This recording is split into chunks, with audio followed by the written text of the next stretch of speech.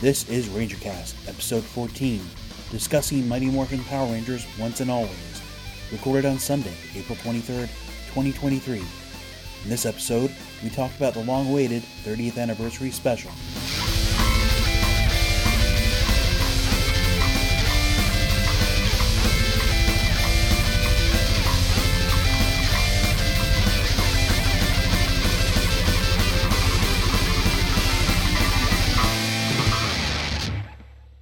Alright, this is RangerCast. As always, I'm Tyler, better known as Uro Volto, and I'm joined by Mike Manos. Thanks everybody for tuning in. I'm rated Y7 for fear. A little bit of fantasy violence. And the r/Power Rangers moderator, Razgriz Infinity. Josh, what's up? Hey everybody, how's everybody doing? And completing our lineup today is Lamar. Oh, is there something Power Rangers going on? Maybe. As always, you can find us online at rangercast.net. And we have a bit of an upside-down show today because it is such a big time in the Power Rangers community. And we are so happy to be back after a few weeks away. I know I'm happy to be back. I recently recovered from COVID. I thought it was built different. I am not. But Once and Always, Mighty Morphin Power Rangers Once and Always, the 30th anniversary special, dropped on Netflix on April 19th. I'm not ashamed to say I cried more than once.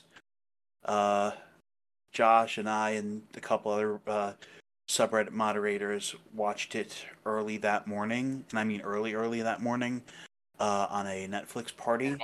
The Zordon Forsaken hour of 4 a.m. Central Daylight Time. Yeah. How about y'all? What kind of situation did you watch it in? So I watched it with my wife and my son. I had to wait until after work because unfortunately I have a job. But it was it was fantastic being able to just kind of sit down and dedicate a good amount of time to just watching a brand new episode of Mighty Morphin Power Rangers. And it did feel like a brand new episode of Mighty Morphin Power Rangers, but we'll get to that. Wednesdays, I have a group chat on Skype where we kind of binge watch that new episode of The Masked Singer, which airs Wednesdays. It's kind of our hate watch that we like to do together. And that's 8 p.m. Eastern. And after we did that, we decided to, together, the 7 or 8 of us, watch Once and Always.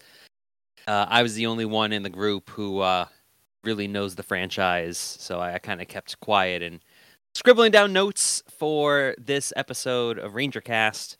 My girlfriend said that she was interested in seeing it if I thought it was good and worthy of seeing, and I told her this morning that we probably won't bother. But that will come later. You've chosen violence.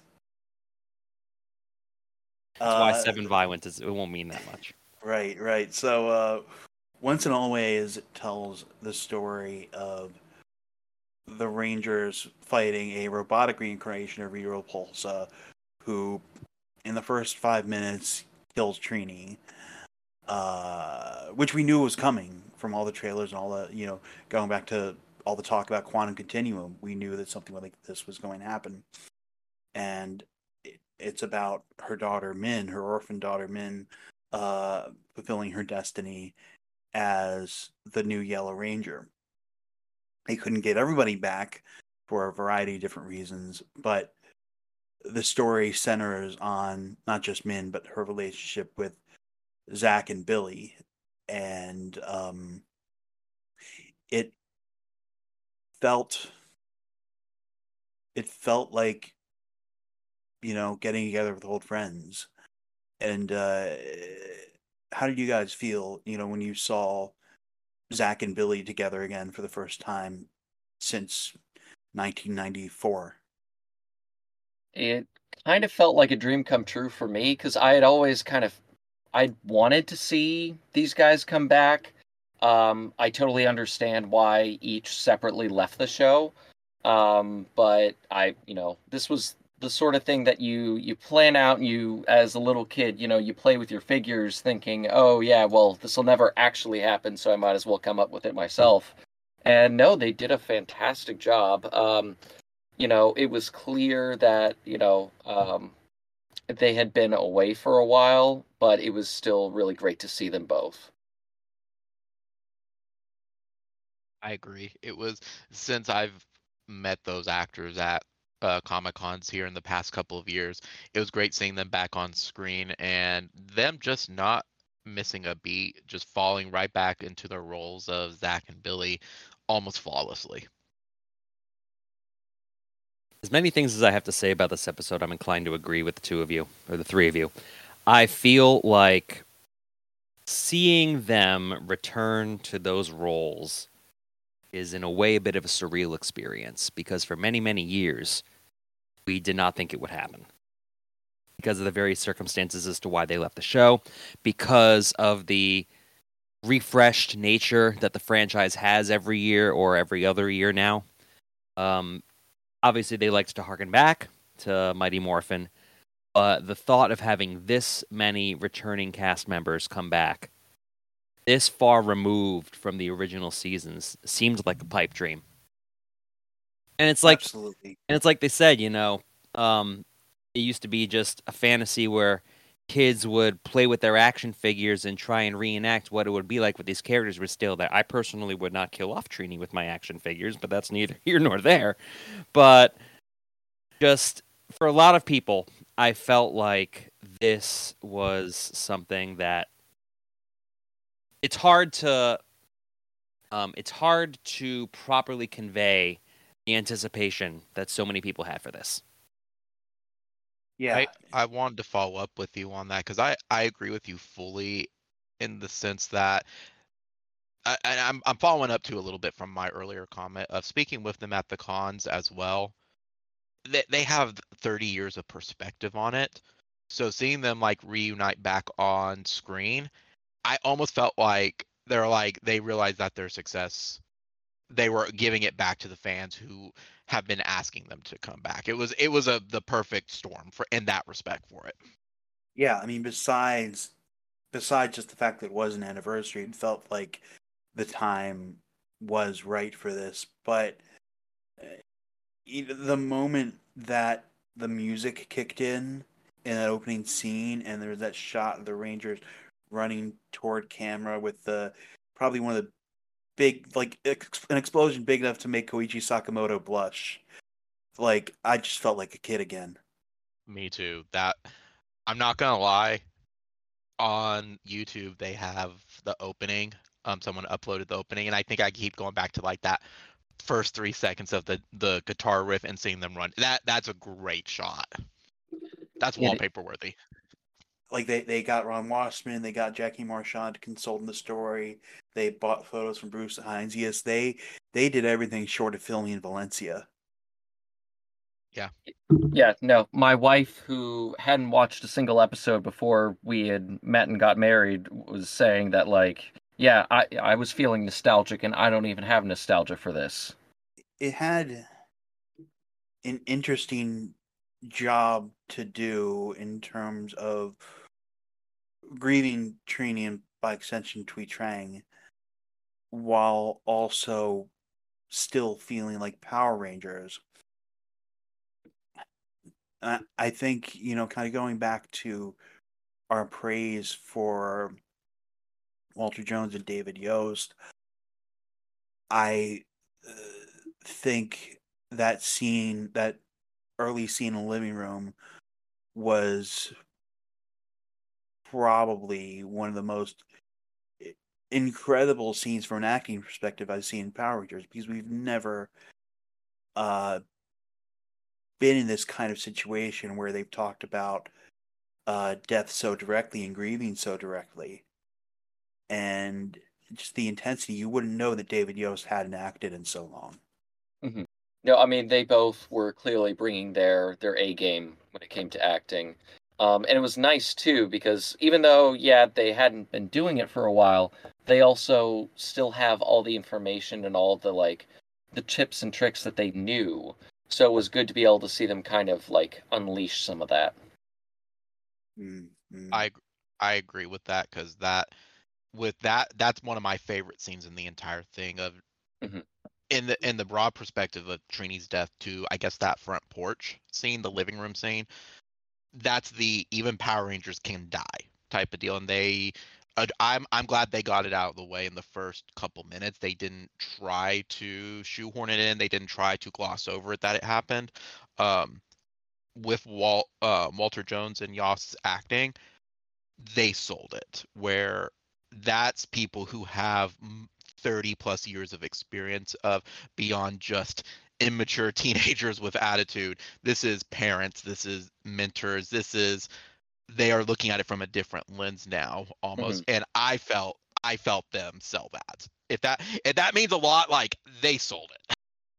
Well, I also feel like this is going to be something I'm going to harken back to a lot when discussing this episode about the context of the show versus the content of the show. And the content of that scene is obviously, we need to deal with the situation. Trini's died. How are we going to tell Min? But the context of the situation, in that, yes, Walter and yes, Zach and Billy are talking about Trini, but in that exact same moment, you, me, everyone watching this is kind of watching that, but we're really watching Walter and David talk about Twee. And I feel like interspersing those two ideas together is something that elevates the scene more than any script could have. I see what you're saying on that. Yeah. It's their own version of grieving still this many years later of it, and Yes. finally just releasing. There's the it goes exactly with what I was saying of there's all there to what's it called? It's not the method acting, but it's if you've been there, it makes scenes even better for it. Called acting. That's what they're using. Yeah. Well, there's another term for it, Yeah. but it's like you know it, so you know how to react to it versus trying to idealize what would you do. Right. And I think I'd compare some of the way that Twee Trang's death is treated in this special to the way Wakanda Forever handled Chadwick Boseman's. Yeah. You definitely. So Angela Bassett in that one did a fantastic job at portraying a mother who had lost everything. David and Walter did a fantastic job at, like, okay, what do you do now that a close friend is gone? And I think a lot of the credit too has to go to Charlie Kirsch, who I thought was just phenomenal the whole time, and the way that they included and the things her character does, a lot of like references to Trini, like the praying mantis style, like her training with those dual sticks, or the broomstick in the broken broomstick in the juice bar, kind of foreshadowing her taking up the power daggers. Mm-hmm. And just the energy she brought was just phenomenal. Yeah, no, I would definitely love to see her come back for something. Whether it be another special or heck, whether she come in and be a ranger in another season. Yeah. And I also like the sense of what the Rangers had been up to since we saw them.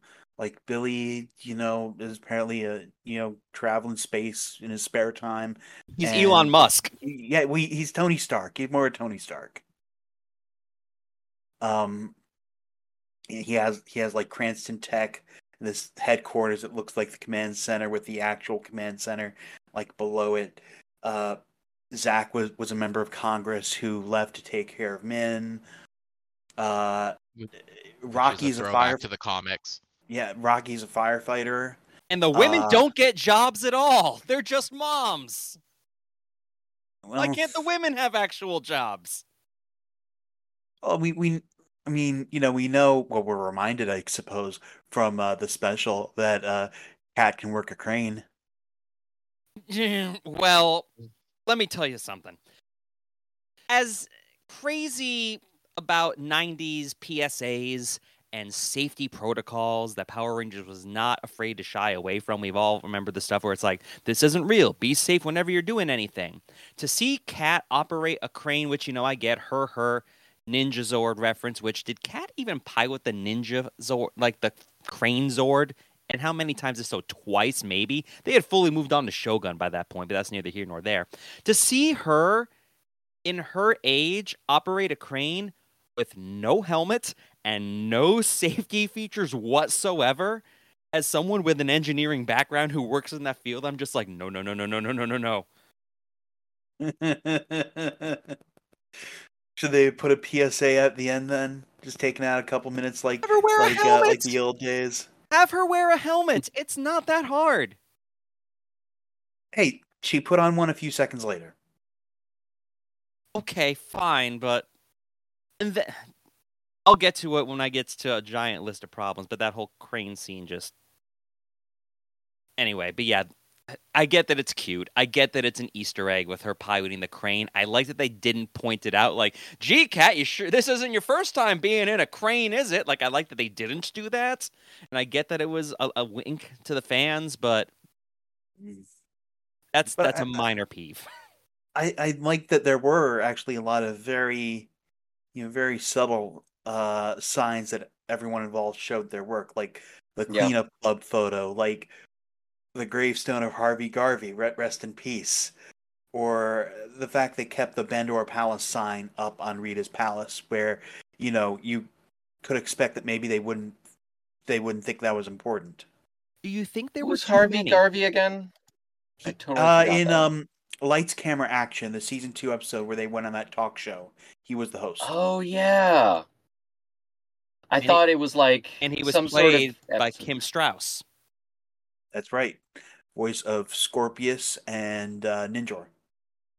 Okay. I thought it was one of those things where, like, Harvey Garvey had been in a boat or something that had gotten thrown off screen in the Japanese footage, and everyone just ignored it. And then it's like, no, actually, no, he died. That entire scene just seems to be written for websites to be like, here's 10 things you didn't know about the Power Rangers special. Oh my gosh, I saw so many of those. Yeah, and there's like, who's Harvey Garvey? clickbait. And then they look on Ranger Wiki and they're like, oh, that's what it is. Let's get some website content. Like we got this covered, published clickbait article just reminding people how Twee Trang died. But did you know that Kat was the pink crane ranger who operated the crane? And guess what? I'm sorry. But I know we're bouncing around a bit, but speaking of performances, Barbara Goodson did not miss a beat. Barbara Goodson crushed it. Absolutely. Oh yeah, she did. That was probably her best performance as Rita. So, if we're talking real fast about the other actors and actresses, can I also throw into Catherine brought that awesome mom energy? Like, her acting was on point too. Like, that charge at the end, like what they used in the the credit / opening. Big fan. I'm like, oh yeah, that's a mom who's about to bring the shit down. Like, oh, fantastic. I like this iteration of Kat more than the Kat from the show previously. Yeah, and I was watching the because she feels like a different character and her own character rather than just being a fill-in. I was watching some of the Power Playback, her video, and she said that her reservation, one of her reservations before agreeing to do it, was she didn't want it to just be this token thing, kind of weirdly, I think a little bit kind of referencing Dimensions in Danger. Like, she wanted to actually have stuff to do, and she got stuff to do. Or obligatory ding, Forever Red, where they were going to bring her in, and just she was a voice for one of the generals. She was, yeah. Mm-hmm. Yeah, I was just going to say she did a fantastic job. I'd say she put in one of the better performances in the special. And I've always been more of a fan of Kat than Kimberly, so it was nice to see her get some love from the fans, just because I know Amy Jo's always usually getting the majority. Yeah, Yes, join the and club. Yes. I'm a big fan of Catherine Gosh. myself as well. yeah, she was Mhm. good in this. And even though the actors couldn't be there, I think the suit actors, especially suit actor for Kim in the first scene, really Drop down turned to the up. knees. Yeah. Mhm. Yeah, Yeah, she like sold that, it. yeah, that sold it. But If I think the absences didn't really hurt early in the special, but in the resolution, it was kind of weird, kind of season two-y, that we just had Adam say that they were headed to Aquatara to recover. We couldn't see them. But they have a Yeah. list of yeah, references they have to tick off so the fans don't riot. Maybe put in yeah, a fake shemp. That's something That'd that be I wanted to allude to earlier when you were talking about all the Easter eggs and stuff. And a lot of the Adam Aisha stuff, especially, I feel like that there may have been maybe too many references made. And it kind of, I understand it's a 30th anniversary recollection, look back on the entire franchise, but I feel like sometimes they were so focused on making a reference that they kind of lost sight of the special as a whole. And it literally just like, okay, we got to say the thing. It's like when you watch clips from cons and guests will yeah. say a I hate lot that. of really insightful things, but then you have a bunch of fans who are just chomping at the bit. They're just like, do the Yeah, morph! And that's all that I they're know, waiting I know. for. That's like my least Yep. favorite thing at cons. You're wasting everybody's time. Mhm. Yeah. Um, What was it like to pilot the Zord? Boy, I really wish I could tell you. I'm gonna go the opposite route because there are people who do attend cons that yes, you hear the same question and over. What got you into voice acting? What made you do this? Like, yes, those are absolutely annoying questions. But man, there's so many people who haven't, and this may be their only time to see those people do that. okay. I'm very much in the middle ground of that. Well, no, what I was meaning is Yep. I don't have a problem with that. It's just more like it doesn't matter what was going on with the actual plot of the episode. It felt like people were just waiting for it's Morphin time. They were just waiting to see the Megazord fight. They were just waiting to. Oh, we'll talk about the Megazord fight. Oh, and they were just Mm, waiting to see them in the suits. It just felt like sometimes the show was so focused on flashing, like, here's what you want. This is what you want, isn't it? Like dangling a carrot in front of a horse. They don't care about the path of that they're laying. They just be like, hey, look, here's a treat. Lap this up, ponies. You know what you came to see. I mean, in fairness, did we not? And I'd Some of add you. in too, again, the middle ground of it. I can relate on that. Half of me though is like if they didn't reference some of it, like, oh, the Trubian War, the fans, or where was Adam and Aisha, people would have been pissed. And it would have overshadowed the actual special. On the other hand, on it, I felt that's a side effect of it being cut from 8 to 2 episodes. I feel like, oh, we have to make some of these, even if they're little throwaway lines here and there. Just to check in. Yeah, Yeah. yeah. I think there are also fans who are hung up way too much on how they got their powers back. Like there are a few explanations, Ninjor, Master Green, Sentinel Knight, but who cares? I honestly do Really? not have any problems with how the Rangers got their powers back. They mentioned that they made Same. proxy coins in case of an emergency situation. If Billy has as much intelligence as the show has always led him to believe, where he borrows from alien technology from Aquatar and he brings it back to Earth and he has, an entire workforce working for him now, I could totally buy them Well, and having proxy coins. If you're watching Power Rangers for 30 years and how do they get their powers back is the thing that causes you the most grief as opposed to like air on the moon. Like, there are bigger things you could be worrying about. That was fine. They did the best they could with that. I had no problem with the explanation. And I mean, the franchise has established for at least the past 2 decades, there's been human-made morphers. So, like, why couldn't they just, reverse engineer one that they already have the connection to? Yeah. I mean, are we all just ignoring the fact that Billy built the turbo power? I mean, wrong podcast episode. That's for another day. But yeah, I agree. Like, I think out of every complaint, if People's Hills that they're dying on, we got the powers back, just say, who cares? Another thing I didn't mind, I saw some people complaining about Billy being the cause of all the problems in this episode. The fact that him trying to revive Zordon caused Rita's evil essence to possess Alpha 8, which, first of all, I have to say, kudos to the PR team, public relations team, for keeping that under wraps. I did not see Alpha 8's possession into Robo Rita coming. I thought that was a fantastic way to handle it. And we thought that the tube with the crack in it, because I thought there was something sus about that, because that slash was in the opposite direction of the direction in which Andros hit Zordon's tube. I thought there was something sus about it, and I was right. Yes. You were like, that was a great story element. Yes. But what I really liked is, as somebody, when I watched MMPR, I feel like a lot of people watching the show related to Billy. A lot of people were, shy, maybe more intelligent than their peers, and it was a nice little escape for them.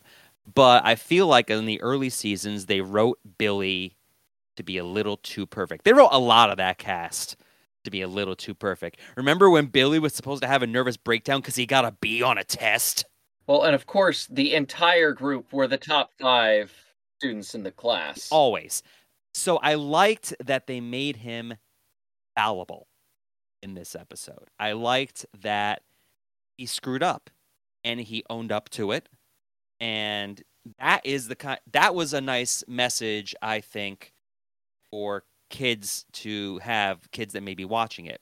I know that sometimes we rip on seasons like Operation Overdrive, where the Rangers are not necessarily the most heroic people. They'll quit at the drop of a hat. But I like that this shows a more human element. It seems that it's more of a person than just a stereotype character. I like that they're moving past that. That was something I liked. Yeah. And when Min went for the throat, we learned that it actually was in every way his fault that Trini died. Yeah. Yes. The irony of Trini's first Focus episode, where she conquers her fear of heights on a cliff, and she dies by getting thrown off a cliff. No, she exploded. No, she exploded. Well, off of a cliff. Vaporized. Yeah. On a cliff's edge. I was like, really?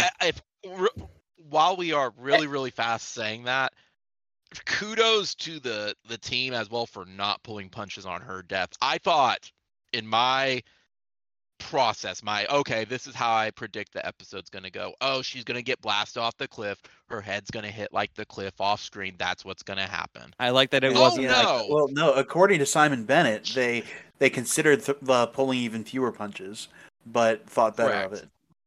Correct. And no, they War of the Worlds just evaporated her. And everyone even asked Simon, was she just what happened? Oh, she was evaporated. She was destroyed. Oh my, that was kudos to you guys for that. They made it a very emotional moment. There is no coming back. There is no teary-eyed scene. There is no farewell. No, you don't get that moment. And I think that's even more impactful as the older you get. You don't get that moment back. There is there's proper farewell. There's also precedent for this in canon.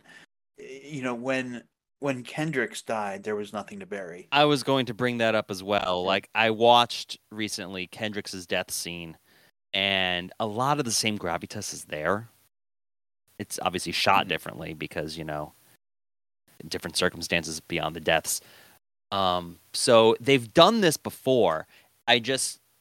Because of the way this special resolved, I feel like it hits a little differently because there's no reason for them to bring Trini back. There is none. They would never do it. To desecrate her legacy. I hope they would never do it. And to kind of piggyback on what was said earlier about like Billy being fallible, that's honestly just it's aging up the characters. When you're a teenager, you kind of feel like, well, I haven't made any big mistakes yet because you haven't because you're 14. And that's just something that happens. But as life goes on, you're going to have those big mistakes where you're like, I really, really messed up. Yeah, and it is nice and to so see. that's a great way to show that the characters are growing up and that they're not these eternal perfect children. Characters have grown up. Right. And then there's Rocky. Yeah, I'm Rocky. I sure like to eat. Like, I feel like the firefighter thing might have been an artifact from when they might have been expecting Jason. Maybe. I don't have a problem with Rocky being a firefighter. I honestly don't have a problem with him being kind of upset about his food. Honestly, that's perfectly in character for Rocky. That's what little we got of him. To be fair, they needed something that was funny to play off of Catherine's. And Catherine was even, do you know what it's like to walk into the restroom and teleport away? Like, come on. I feel like that is such, for me, that was such an insignificant, it was just a little silly moment. And they needed to leaven the special with some humor, but Rocky also played a role in one of the highlights of the special, which was the throw down the juice bar. Right. Which was really impressively recreated. An unmorphed battle. I want to stress that. Unmorphed. Yeah. And Walter Jones doing that backflip at 49. Damn. Yeah, I mean, clearly neither of them really seem to have lost a step. He's not. Obviously, he's not 49. How old is he? Steve Cardenas bulked up, he's 56. But like, yeah. Oh, he you're just right. said it Damn. yesterday on the. Yeah, he just said it yesterday on the live stream. Yeah, that's even more. Oh, you're impressive. right. Yeah. Damn. Yeah, Walter was moving around like crazy. A lot of people were commenting. Like I said, I have my laundry list of problems, but this is not one of them. A lot of people said that Steve looked stiff in the action scenes, and I'm like, not really. He was dropping bows on the putties like crazy. He's still moving around. He wasn't moving. He wasn't like flipping or anything, obviously. But other than that, I kind of liked his more brawler fighting style because it seemed more realistic. Obviously, he doesn't need wire work for anything like that. Right. And I'd rather have him, shove his weight around. Like, Steve Cardenas is a bulky dude. He's not like overweight or anything. He does martial arts. He's in really good shape. No. He's too big for the suit now, but it's not because of anything he's doing. He's just, he's like jacked. So to see him use his strength to his advantage in that fight scene, I thought made sense.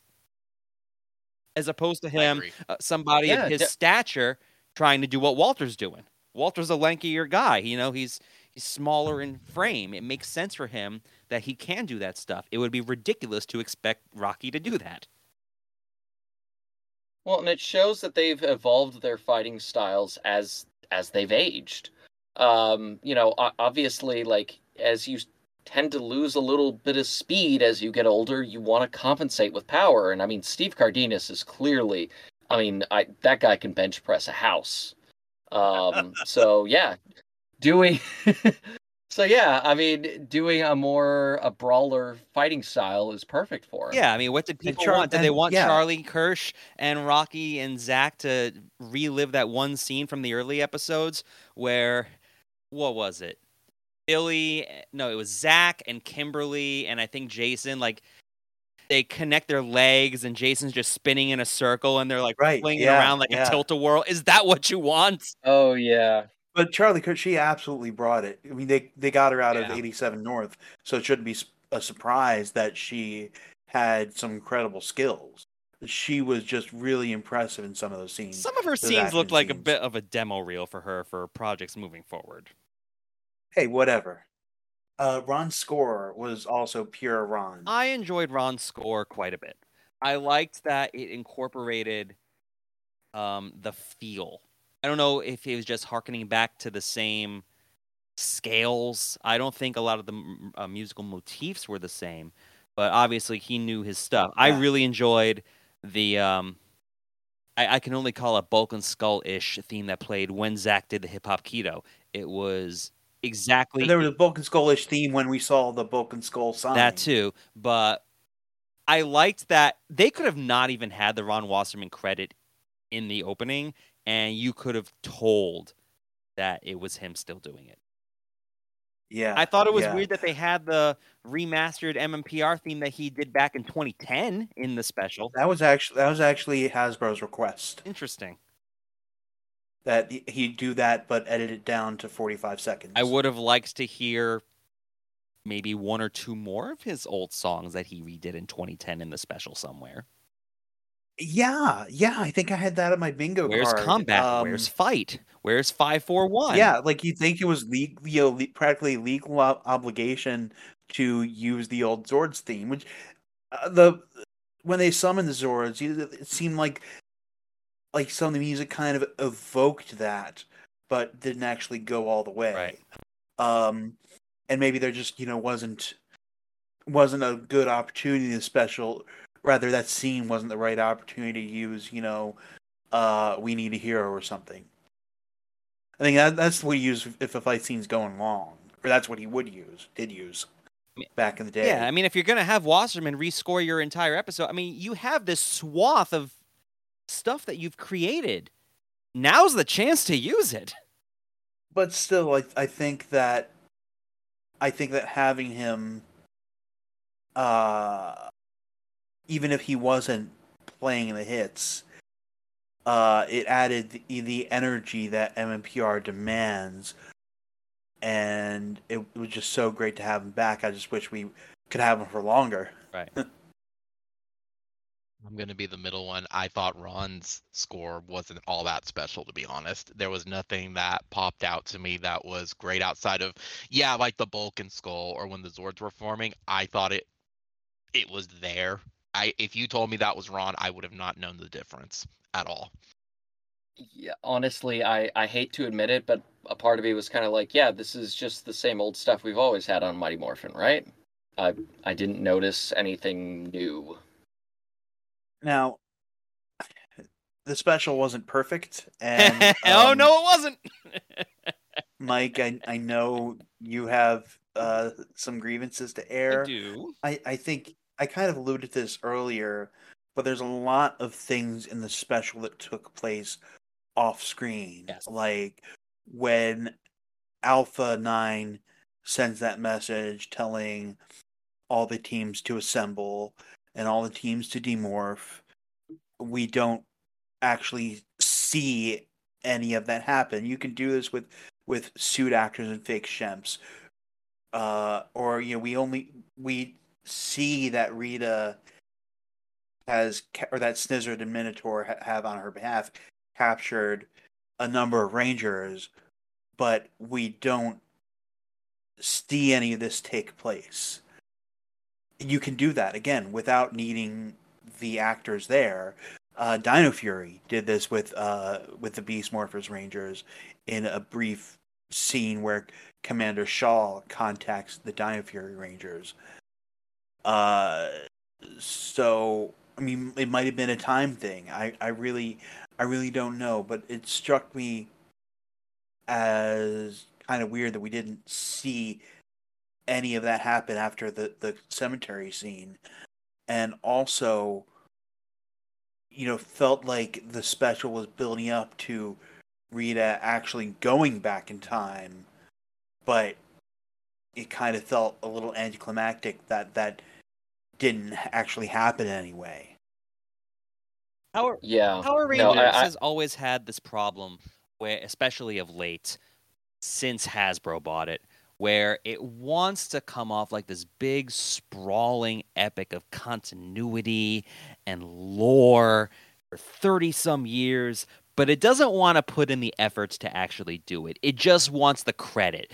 It feels like just being old is enough to have that kind of distinguished nature, and it doesn't work. I want to add in that it's why here's the thing. I enjoyed the special. I enjoyed it a whole lot, and I can go back and watch it and firmly say, out of all the anniversary specials, it's probably second, because Forever Red's just time, perfect place, perfect tone, everything type of deal, with the exception of the ending type of deal. But it's why I keep rating it a 6 out of 10. It's a fun special, but it feels like with more time, with more budget, with more fine tuning, polishing, everything, it would have been elevated to it. And I feel like the same way with it. I don't disagree with y'all. Right. And before I start ranting like crazy, I want to say that one thing I felt the most out of this special compared to all the other anniversaries we've gotten, this one in particular, I definitely got the impression that everyone involved had their heart in the right place. This was definitely a project that was a labor of love. They did not need to make this, but it felt like everyone involved wanted to make it. It felt less like a love letter to the fans and more of a thank you to the fans, if that makes sense. No, I get you. Yeah. Because as you were saying, they definitely didn't need to make this. None of us thought they would make this. The fact that they did, and that those who were involved put in a decent amount of effort within the confines that they had. Walter, David, Kat, Steve, they all brought their A game for this. Right. They couldn't control some of the other components, but what they could control, they put their heart and souls in. Right. Yeah, and I agree with that, because you're at the same process I had. What was given to us, if it was the best they could give us, they did the best they could. More power to them. For it, there always seemed like there was all right, we're gonna do this, but so like we're gonna do a anniversary special, but we're not gonna have Amy Jo or Austin or JDF, ignoring the background stuff of real life stuff happening. We're gonna get Ron, but we're not going to include some of his more iconic stuff. Right. No, we're going to have a special, but it's only going to be 2 episodes, not the 8 episodes. It was like a mixture of everything. Right. Also, before I forget, this is a total squirrel moment. It has no relation to the plot, no relation to the positive and negatives. But I do want to say shout out to the putty that was like had the prop mistake, and it looked like he had a hood. Yes. I'm all for Yeah, I saw it too. hoodie putty. Well, I made my bingo card. I had prop error, which that's one. I guess that's more of a costume error. But there was also an error with Min's Morpher, where it was open the second time she tried to use it when it shouldn't have been. Right. Yep, Either way, I just wanted to highlight that too. hoodie putty. That actually brings up, Yeah. if I may open my floodgates of things that I had problems with, I will go. Okay. I will directly from that, the hoodie putty. A lot of discourse about this episode I've noticed says when people criticize once and always, they're always like, well, your expectations are too high. This is a Power Rangers special. Why do you have such lofty ambitions for what this show should be? Power Rangers always was what it was, and you should just kind of take it for what it is and relish in that. Well, first of all, why are you going to live your life with lowered expectations of things? What kind of pessimist attitude are you living your life by going through something and be like, well, I know this isn't going to be very good anyway, so I'm just going to enjoy it for what it is. And I feel like a lot of people excuse a lot of things that happen, such as a costume error or a flub somewhere on lines, because it's just Power Rangers, and that's how it always was. It's like it's an excuse for something. It's like... I think... add to that. I'm going to push back a bit, though. I'm sorry. Oh, well, all I was going to say was I can relate to that, because look at the fan fest that they had the day before, where there was people with like regular tennis shoes on out dancing. The thing out at the Grove, yeah. The word you're looking for, times it was half-assed. Yes. Or if it wasn't half-assed, it was due to a true, all right, we didn't have 5 sets, we had 4 sets because of budget reasons. Okay. We didn't have Amy Jo on for whatever reason. Okay. But when stuff was half-assed, and that goes back to mine, it needed fine-tuning, it needed polishing. The hoodie putty is, as iconic as he is now, he's going to be a meme. Like, what's his face from Halo, one of the brutes. That's a great example of that, of this was not given a second glance over type of deal. That is the exact. I was kind of avoiding wanting to use the word half-assed to describe the special, but that nails the head perfectly.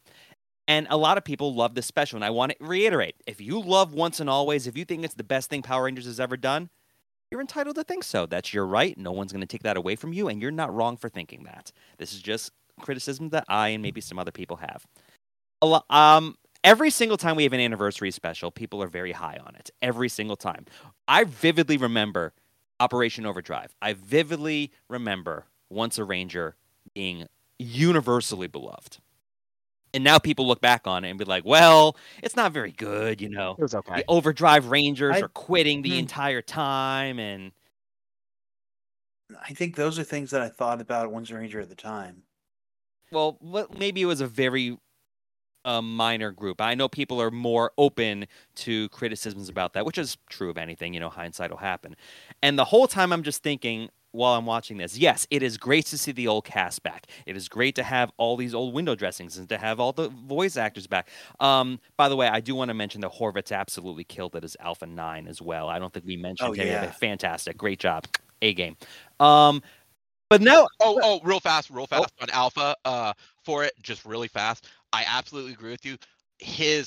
I was very worried about Richard for that because when they showed the trailer, you could tell the age on it did not sound like the Alpha, like the high squeak. It was like, it's a little, you can start telling he knocked it out of the park. I think that was like a second editing or whatever. Yeah. In that respect, yeah. Absolutely. And I am sensing a vibe, best line in the whole special. Yeah, absolutely. That was great. Okay. That was like top tier. As I'm watching the line. special, it's like I said, it's context versus content. The context of seeing all these people back and having, you know, the crew back and everyone getting together to make something that they love. That's fantastic. Everyone loves that. But then you peel that away and you actually look at the content of the special. And then I watched it again. And then I'm just like, I tried to watch the special imagining that everybody was cast with the wrong person. I tried to watch it as if, you know, Zach was voiced by whoever did the Zach voice when Walter had left the show in season 2. As if David Yost was recast a la Mystic Mother era Rita, you know? And then you get rid of all that nostalgia and then you see a whole bunch of stuff. Like, first of all, why Minotaur and why Snizzard? Of all the monsters you could have possibly picked for Rita to come back, they picked those two. Minotaur did not have any lines in his original episode at all. He was just like, the entire time. No words. It was Hasbro who made them. Okay. I was thinking... Correct. And Snizzard also, too, was a throwback to Bryan Cranston. No. Those both monsters were requests from upstairs. Okay. Just like how it was Hasbro that told Simon that they had to use what he didn't know apparently were the Zord Ascension Project Megazord designs. Oh, the Zaps, yeah. And I think it's also I felt as I was watching the episode, and I'm sure it's just writing and maybe it's sensibilities of how children's television has changed. I did not feel like I was watching two monsters from the 90s make their glorious return. I felt like I was watching relatives that were taking up their names. That Minotaur from 2023 versus Minotaur from 1993 felt like an entirely different thing. Yeah, I think you're right. I think you know, Hasbro's Lightning Collection plans aside, those are what informed the Hasbro's decision to make that request. I think it would have. I mean, it wasn't going to be Goldar, obviously, Clearly. because of grid connection. Mm-hmm. I think there could have been monsters of more consequence they could have used. They could have used Pudgy Pig, but I guess that wouldn't have really been like lent. He wouldn't have lent himself to the story they were trying to tell. True, but I agree. I do think they should have used one or two more iconic monsters than those ones. Minotaur is a pretty deep cut. I know he's from one of the very first episodes. Yeah. From Teamwork, I believe. Yes, it's Teamwork and Foul Play in the Sky. Yeah, I mean, they fit the roles that they needed to. You know, one was a monster that could do X, one was a monster that could do Y. Yeah, were there some slightly more iconic monsters that they could have used? Yeah, sure.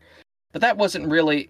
If they needed to go back and, like, fix something, that's not what they needed to work on. Probably the biggest issue I found was, and David Yost as much confirmed this, that they only had 12 days to shoot. Yeah, And That's right. even when I was watching it the first time with my wife, I was like, they really could have used another take there. Because I know the actors can bring it, but like it takes time to like get into the zone, figure out your right delivery, and you get the impression, they just said it. All right, come on, move on to the next one. We don't have time. very much so. And I also got the impression, just to loop to that real quick, I feel like David was fantastic in the scene in the beginning in the living room with Walter.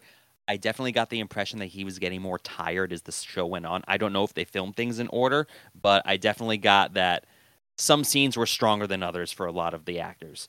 If it helps, Hunter mentioned yesterday during JDF's tribute that there is no stopping in Power Rangers. So Right. if that does lend credulence to it, once they started, there was no break. Like they had to finish it. I'm okay with the plan of having the super magnet from the junkyard trap the monsters. Then they just leave them there to rot? Like, we can't escalate this. Sometimes violence is not the answer. Violence is always the answer in Power Rangers. They are terrorizing the city. How many times have people destroyed the monsters because they were terrorizing civilians? Leaving them there was dumb. And then they went back. Oh, what do you know? Rita got him. Yep. It's the same problem they had in the comics, the Boom comics with Alpha 1, where the Rangers decide to turn on Alpha 1 because he was like, "Yeah, I'm going to try and kill Goldar, the evil warlord who slaughtered thousands." Yeah, it's like you have Like you have a I don't know, congressman the on your tonal team. dissonance You have a there is congressman weird. on your team and a tech guru, and neither of them thought, well, maybe we should try to actually close this loophole of having these monsters that are alive on a magnet. Which, again, ugh.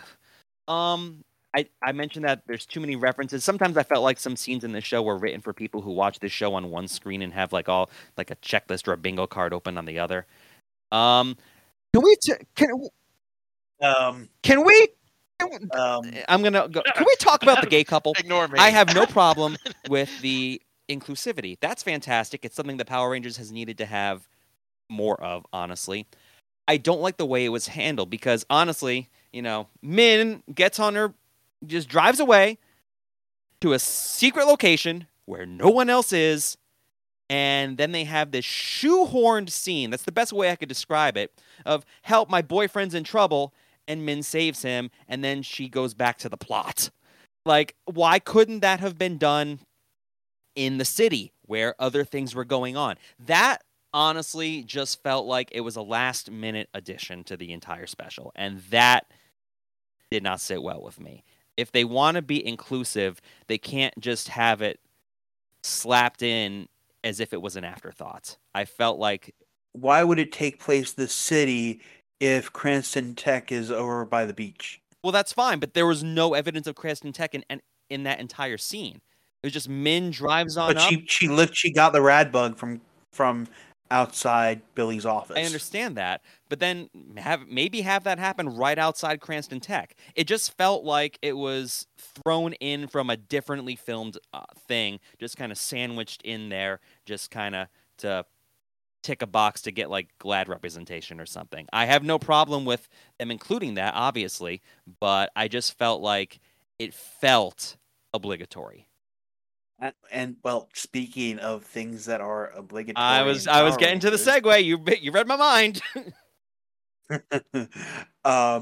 the Rangers do eventually go to the moon to figure out how to destroy Rita's machine and free all their friends.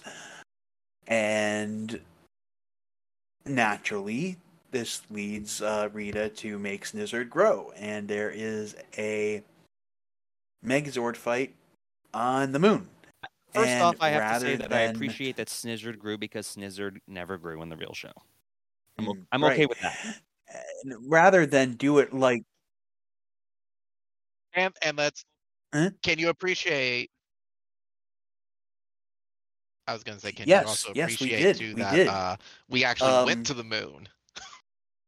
Now, rather than shoot, the way that the show might have,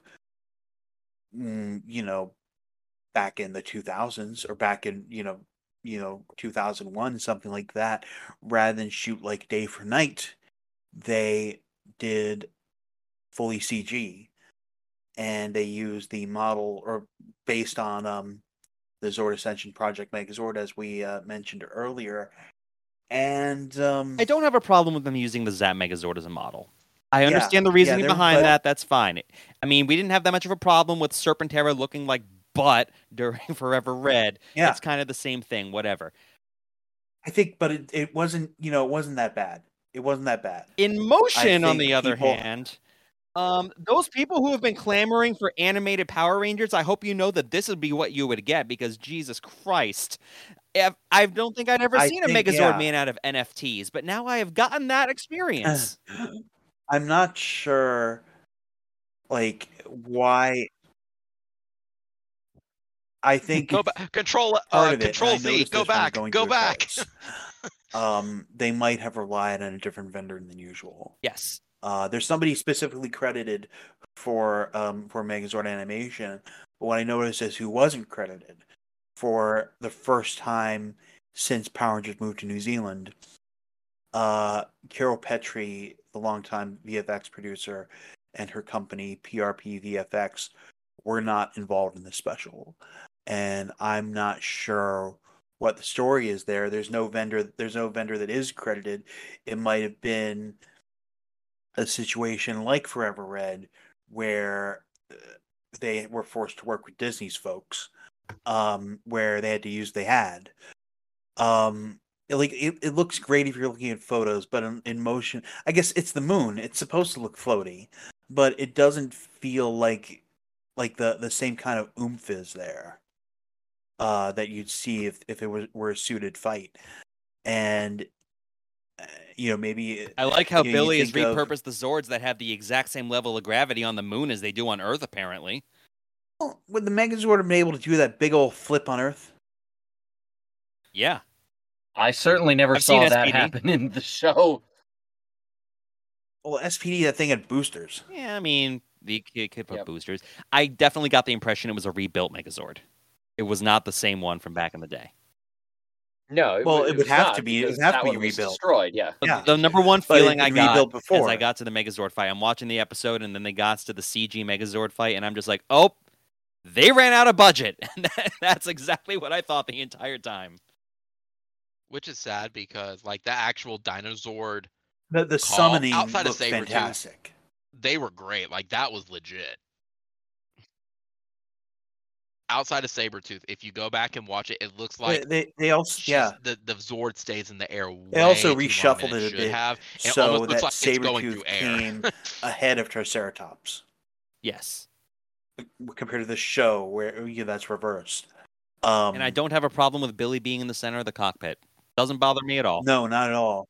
Not at Nope. all. He built the damn thing, so he might as well sit in the center. Wait, what? Wait. Wait, go back for just a sec. You said No. Sabretooth Sabretooth was before Triceratops in this. in the normal show? Triceratops came before Sabretooth. And I think it's possible, considering that the joysticks are the power crystals, the Rangers could be in any setup. I gotta but tell we you, don't I know. never noticed that. In 30 years of watching this show, I never noticed it until they pointed it out in this. Yeah, it's all comparison. That's what, pointed out to me that Sabretooth didn't come second. It always came like third. That was a nice touch, Right. considering, the occasion. Mm. Yeah, other things like some people were like, well, they should have combined the weapons into the power blaster. Doesn't bother me at all. I have no problems with them using Yeah. the individual weapons. Everybody got their moment to shine. Rocky, taken down with a pretty brutal stab motion I felt kind of egregious, and I felt like the show knew that too, because with Kat's line of "Geez, Rocky, that was intense." Yeah, no, it reminded me of that College Humor video of the Ninja Turtles realizing they could use their weapons, and it's like, yeah, I just couldn't think of a quip, so I stabbed him. Right. No, or like Indiana Like, Jones. damn. Indiana Jones with the sword, the sword guy. Yeah, maybe Rocky just had really bad Oh, yeah, diarrhea yeah. during that day. I do not know. At first I Yeah. was like, does Billy by himself have to be the one to take down Robo Rita? But then I was like, well, to be fair, that's Alpha 8's body that Billy created in the first place, so I really didn't. I was okay with it. I do not like. I felt well. Then again, the fact that Rita could be taken down easily. I don't know if that's a reference because once a monster comes back, they're substantially easier to kill in Tokusatsu as a whole. That was fine. I never liked the power axe being used as a gun, but it could. That's been done in the show before. Speaking of villains, I've had a problem with this before, but I felt like it was especially bad here with Min. I do not like the inconsistency of how strong putties are supposed to be. How many episodes have we seen where like children, like 8-year-olds, can take on putties with little to no difficulty? Bulk and Skull could handle Quantrons just fine in Countdown to Destruction. So then you have Min, who's been training her entire life in the martial arts, and she can't handle the putties on Morphed? If you go back to Day of the Dumpster, the Rangers had trouble with putties. Well, Billy was deemed a beginner at that point. He had just started. Well, even Jason had trouble with putties. Yeah. I would go back to that, and maybe it's a headcanon thing. I always considered the putties like, oh, this batch is better than this batch type of deal, where it's like it showed very much inconsistency. Or if you throw like a variation, like it's a clown putty, it's a lot weaker than an actual normal putty was. Fine, bust out the Thunder Slinger. Yeah, well, it's also like you go through the history of Power Rangers, and it's like the moment you morph, you know Kung Fu.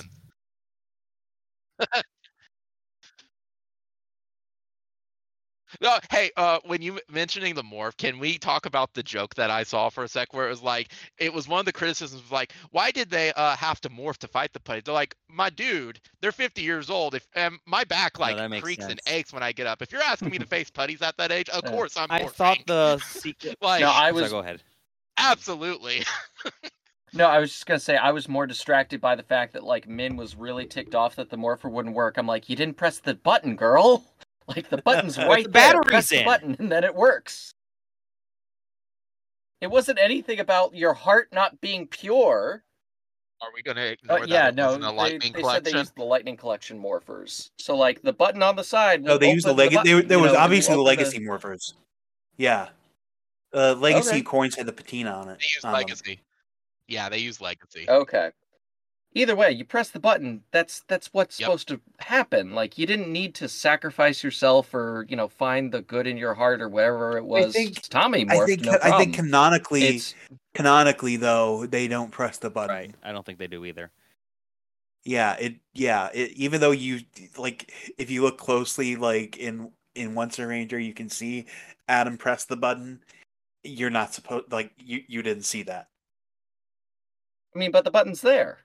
It's on the morpher, like the prop itself. It is, but it's kind of like, because so often, including I guess in this, they quite literally use the toys. It's kind of a chicken and egg thing. Mm-hmm. And then we get to what I probably had the largest issue with, and it's if I haven't painted a big enough target on the back of my head, this will definitely do it. Wait. Before you do that, can I mention one thing about Megazord? Because by all means, go ahead. I'm covering a lot of ground. I apologize. No, you're good. I want to mention one thing, and I've always held this opinion. If we're painting targets on our back, I'm going to put my target on my back too.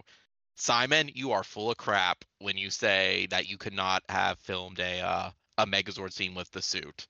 Because I'm sorry, if Forever Red can put a night filter and a valley for the moon, as well as doing completely new suits for Snizzard and Minotaur, I'm sorry, you're full of crap.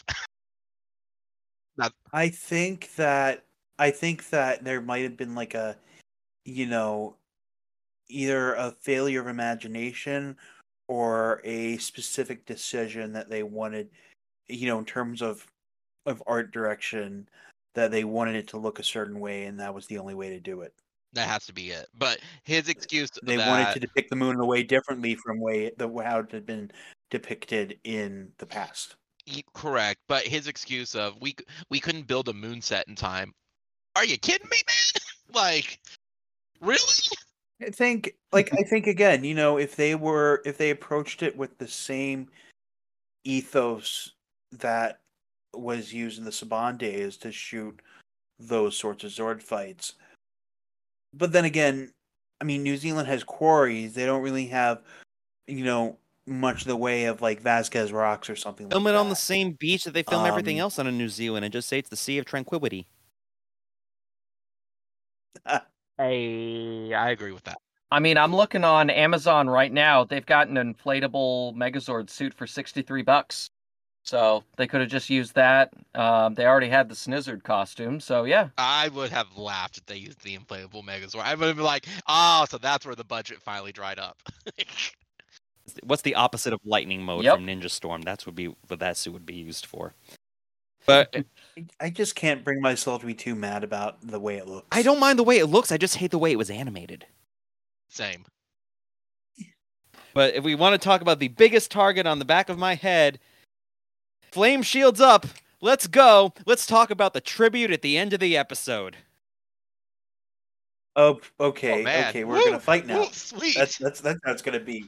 I will preface. I thought that what they did was genius, and that was one of the things that really made me tear up. I don't think they would have used that scene if they were only mourning one death. Agreed. I think Yep. I think the use of that scene was motivated by Jason Frank's death. If you ask Walter and David, they approved of the use of that scene, and they thought it was. Walter said it was very poignant, but go for it. Okay. To give you an idea of how the sausage is made, earlier I sent Tyler a clip of a comedian named Mitch Hedberg. It's a joke about how sometimes, you can dedicate a song to somebody, but maybe that song had deeper significance that you're kind of ignoring for selfish reasons. The example he gives is like, we are the world, we are the children, we are the ones that make a better day, so let's keep on giving. Yeah, girl, remember that song? It was playing when I nailed you in the pet cemetery? And it completely disregards the poignancy that the song may have had. Why did they choose to use Down the Road there? Down the Road's original purpose was a song that Kim had played in the Song of Guitardo, which was for Tommy because he was losing his powers. He had not lost his powers yet. He was going to. And it was about, staying friends down the road. And even though you've lost or you may stray away, you'll find your path. And I feel like repurposing that entire clip, not even edited at all, just slapped in the entire footage where Tommy and Trini are just sitting there amongst their friends while Kim and Zach are singing this song.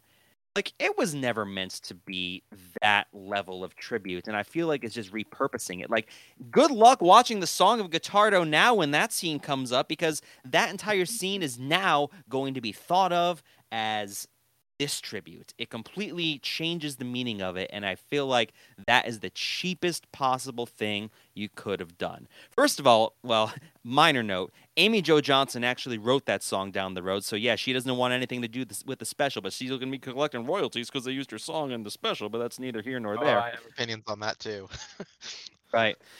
I really don't like that they just had the footage just slapped in there unused. If you want to have it as a tribute for Tommy and Trini, honestly, make it a post-credits thing. Have it at the very end. Overlay maybe have some behind-the-scenes footage where it's actually showing the actor, because that's the other thing. Trini, the character, is dead. Tommy, the character, is not. And it's treating them equally, as if both of the characters are gone. And I feel like it's conflating that, and it's the show trying to tell you how to feel about it. And if we're going to be paying tributes to people who have passed away from Power Rangers that are not necessarily in the special, where's the tribute for Robert Axelrod? Where's the tribute for Richard Janelle? Where's the tribute for all these other people that were very heavily involved in Power Rangers? They should, if they're going to do additional tributes to people that were in Mighty Morphin, they should have done those too. I don't disagree with you because I actually said it the day of to Rito was I felt the tribute. I felt the intention, the original intention for it was to show a photo for Twee. I thought they would show a photo and fade in, fade out. With Jason David Frank's passing, I feel like they had to immediately change it. But the way they did it, I understand the reason why. It just felt really shoehorned in and did not fit with the rest of the footage. It didn't fit with the rest of the stuff. I took the meaning away with the song though as a life goes on type of deal of the situation type of deal. But at the end of the day, it was just like, yeah, I felt the same way that it did not they could have even done a montage or something like that, and I don't understand why. You You know? know what I would have absolutely loved to see, as cheesy as it is, and I feel like it would fit. Like I said, my biggest problem is that they just repurposed the entire scene and didn't change anything. It's just like, well, this is gonna suck for you now. If they wanted to do that, as much of a meme as people made it in 2020, where in order to help people get through coronavirus, a bunch of actors and actresses decided to do very poor singing of Imagine by John Lennon in a Zoom call type thing. Get a bunch of people who are on the show to do that for down the road. I think that would have been a very poignant tribute and from people outside MMPR too, because that way it's referencing something that was in the show, the song. It's about all your friends staying together. It has even more of a reaching impact because it shows how the legacy has continued on past those original seasons. And I feel like it would have. That's why I wanted it to be a post-credit scene as well, because then the facade of the show is gone. I mean, it's no longer about the characters, because the entire special has been vividly about the character of Trini. But then, we're going to pull the curtain away, and then the cast comes out, and now it's about Twee. Now it's about JDF. I felt like that would have been the way to do it. They needed to reveal that more if that's how they wanted to do it. Having it between the end of the episode and the end credits, I felt was just not the way to go about it. I I still like the use of the song. I disagree. still like the song though. Yeah, I think that the moment they used was a moment of relative stillness, and that uh, I think that made it the right the right way to reflect on both of them. Yeah, I mean, obviously they got thrown for a loop because, I mean, everything with Jason David Frank happened after they had filmed. And, I mean, they weren't going to completely redo the special, but they also couldn't just pretend like Twee was the only one Right. gone. It was a really difficult position. Like I said, it's more than two. But did they just forget that the other ones had passed?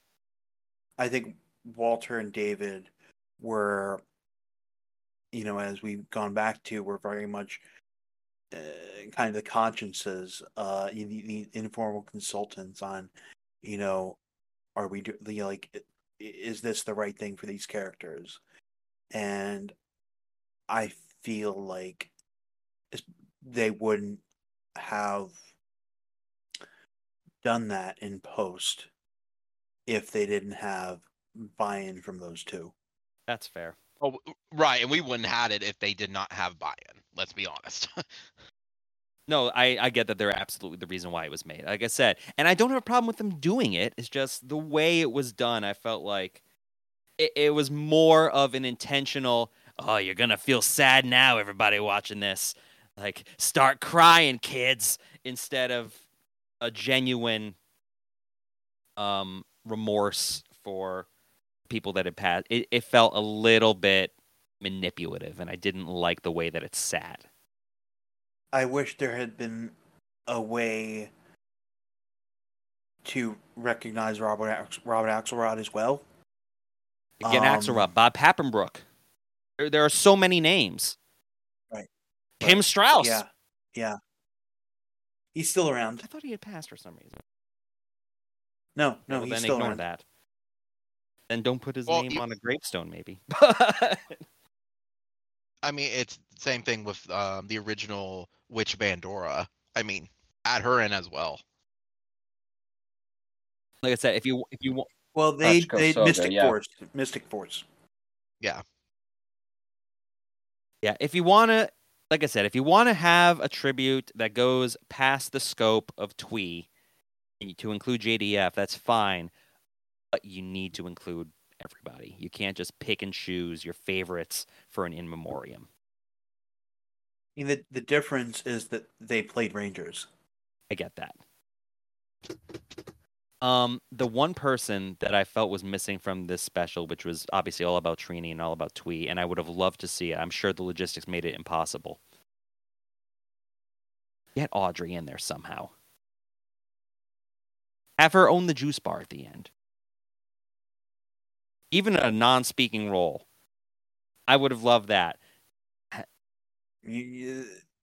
think being in Auckland, there are probably other people who'd have been in it if they'd filmed in True. LA. But you're asking, like, that's one more person they got to fly business This is class. also true. And again, I understand that my And- opinions on the tribute are not the norm. I understand that they're not popular. But to be fair, as a whole, we don't know what we want as a franchise, and it's okay to have all those different opinions. Half of the fans in this fandom can't even spell Zach correctly, and it's been in the opening credits for 30 years. We don't know what we want, and it's okay. That's just how I felt about it. But besides all of those problems, and like I said, I'm probably the biggest quote-unquote hater of the special. I don't think it was garbage. I don't think it was the worst thing ever. And it's hard for me to hate something when I could tell throughout that its heart was in the right place.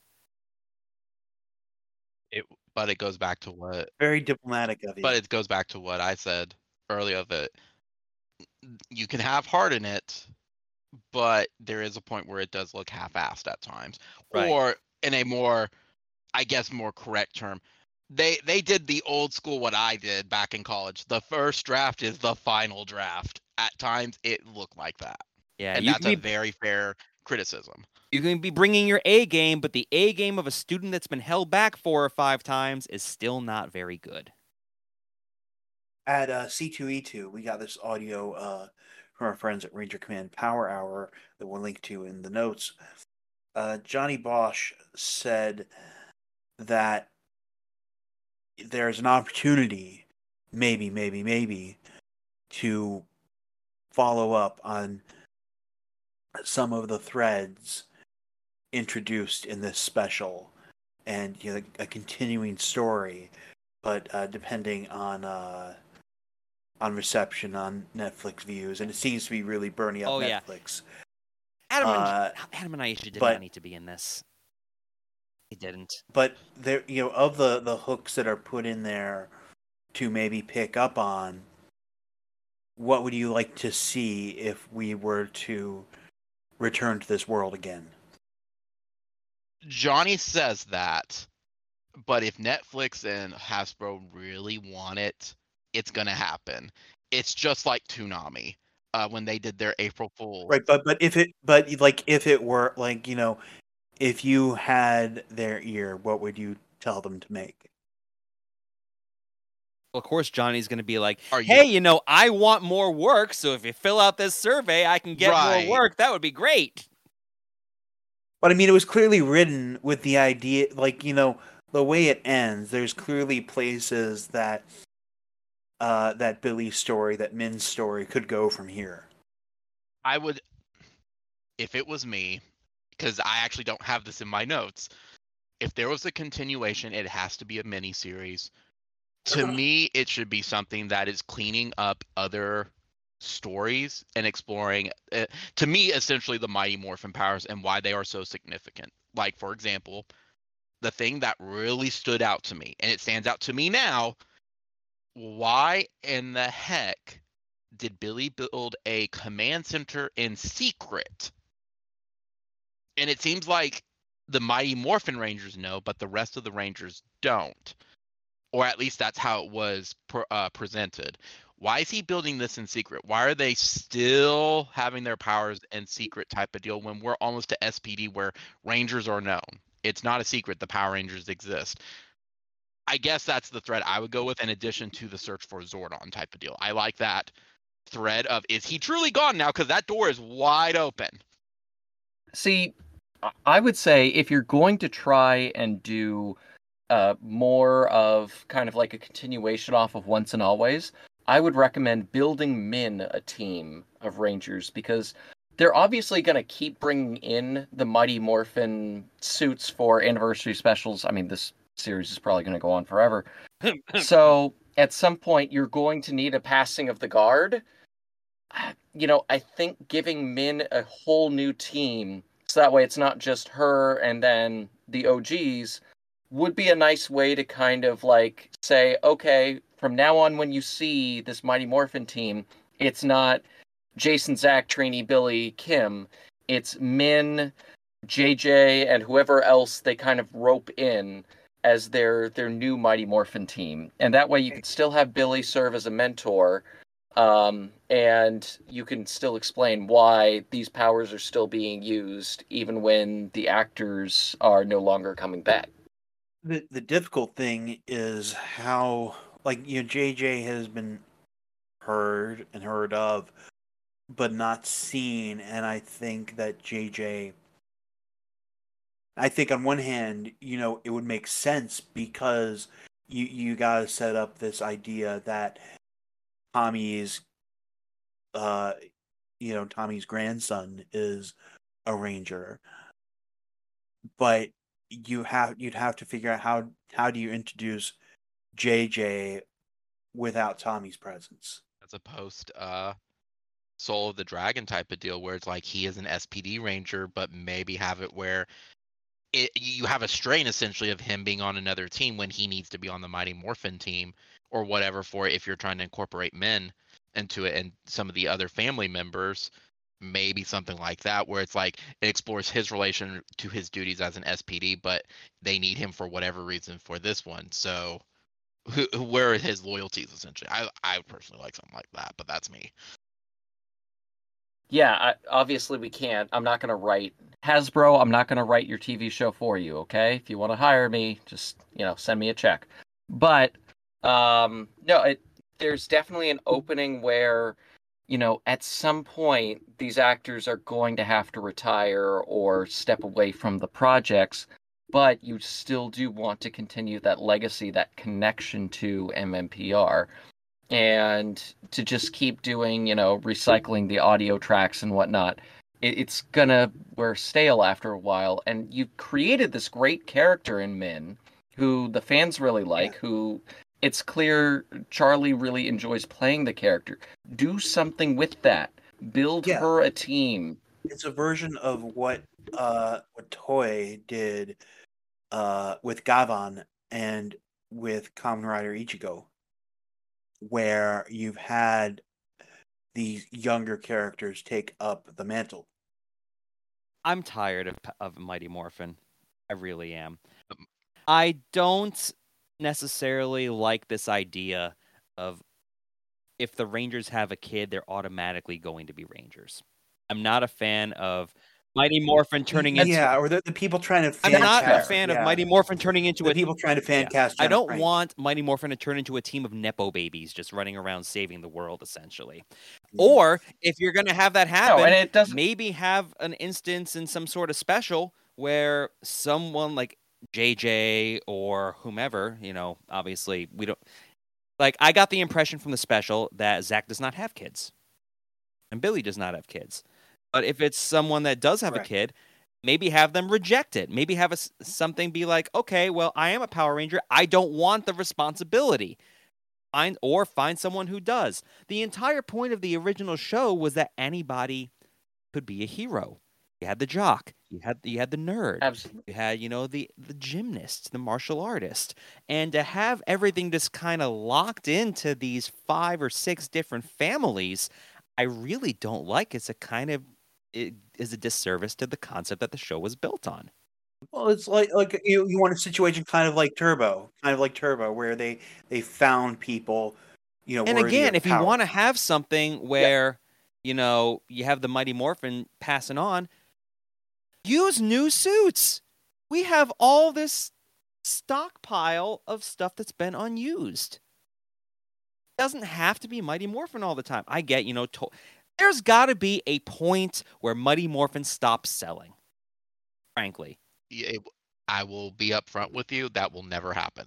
Oh, I disagree And entirely. I can say this with confidence, with Rito as my backing, because I told him this off. I'm not going to tell you my sources. I'm not going to tell you that. I have been told outright, if Mighty Morphin does not, Mighty Morphin is the only one of Power Rangers that sells. If there was no Mighty Morphin, there is no more Power Ranger line, period. Yes, there are fan favorites like Wes, Astronema / Corone, No, I understand, but even Jin. compared to new stuff, Yes, they outright said, and I have been told this Yeah. to my face multiple times within the last year, if there was not, and I'm not talking specifically a comic or anything like that, but they're saying product alone. If there is not some type of Mighty Morphin tie-in, it does not sell. Their numbers internally reflect that, and they said if we did not make Mighty Morphin, there would be no more Power Rangers. Period. They would just end the line at I that under point in the franchise, I understand that, and but there is that's no also other. I understand that, but that's also very much demographic based. I'm 35 years old. I was 5 years old when the franchise first came out. Now I'm a mid spendable income. What was that all about? So I'm just noticing Craig notifications and you can delete this obviously. Uh, Okay. don't worry about it. We're all in kind of the same age bracket where, we have the means to possibly scoop up nostalgia and collectibles and memorabilia of things that we love that perhaps we missed out on before. Generations growing up below us do not have that attachment to MMPR. So it's not like the fan base is really growing by all that much. Our wallets are. So I feel like But there's going to be a cap at some point where they're going to run out of people who have the fondness for MMPR. the flip side of it, though, you have to remember though, because we're about the same age. MMPR was its own monster.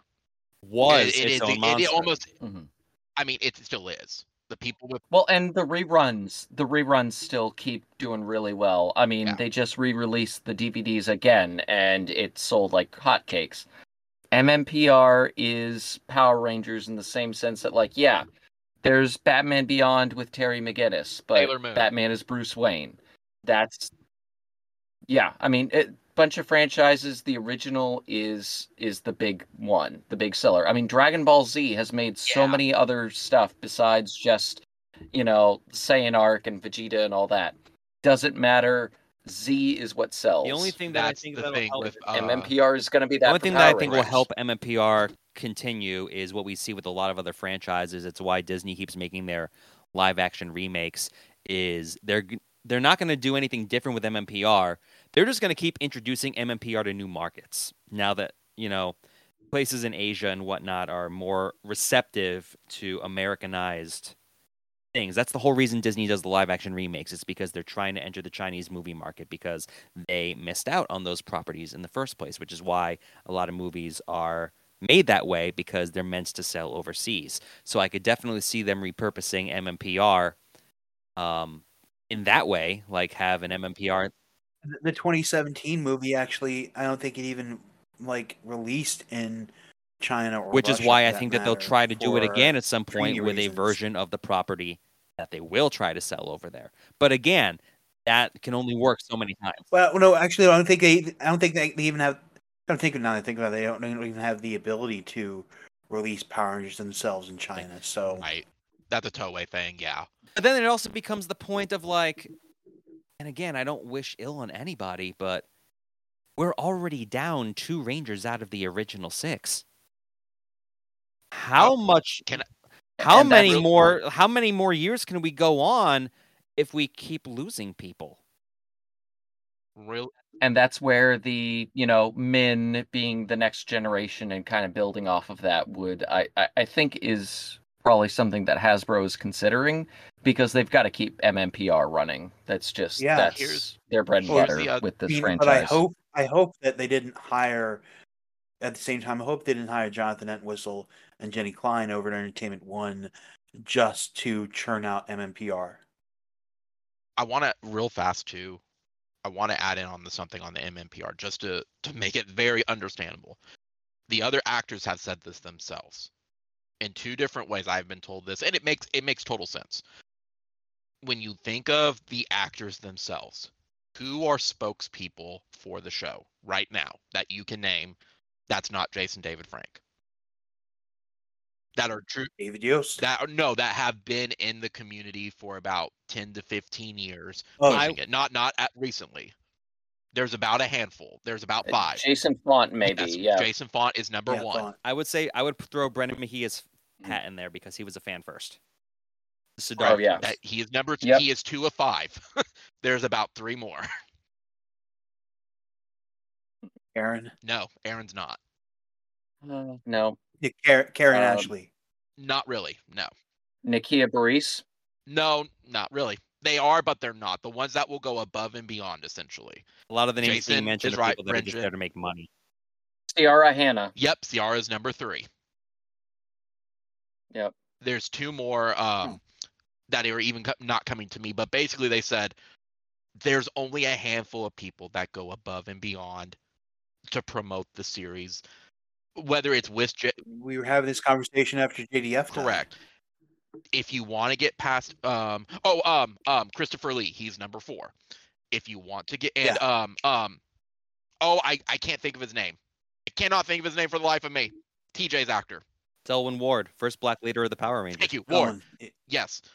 Those are the 5 that go above and beyond promoting the series. They said if you want to get past MMPR, then the 95% that do not push it need to step their game up and promote it beyond just those core 5. Those core 5 fully embrace it and make it a part of their identity. You could add in Johnny Young Bosch in there, but he's now more anime at this point than I think though the thing is the tough part is, with the exception of the actors who were on it from space through Wild Force, they don't directly get a dime from DVDs or streaming or any of that. Correct. And ironically, because they're not union.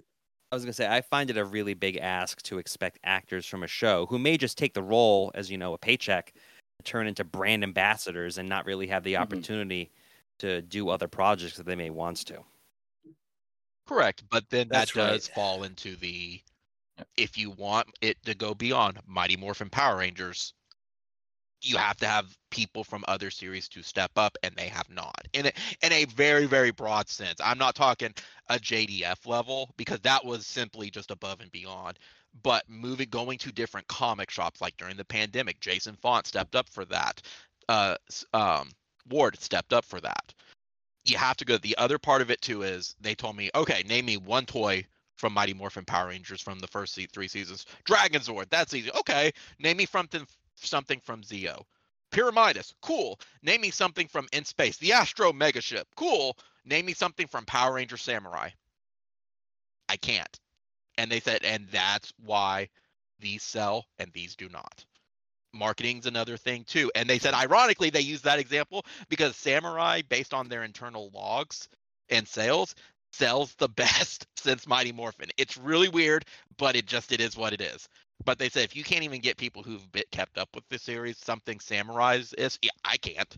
Samurai also had a ridiculous amount of marketing push behind it. So we have gone super duper long.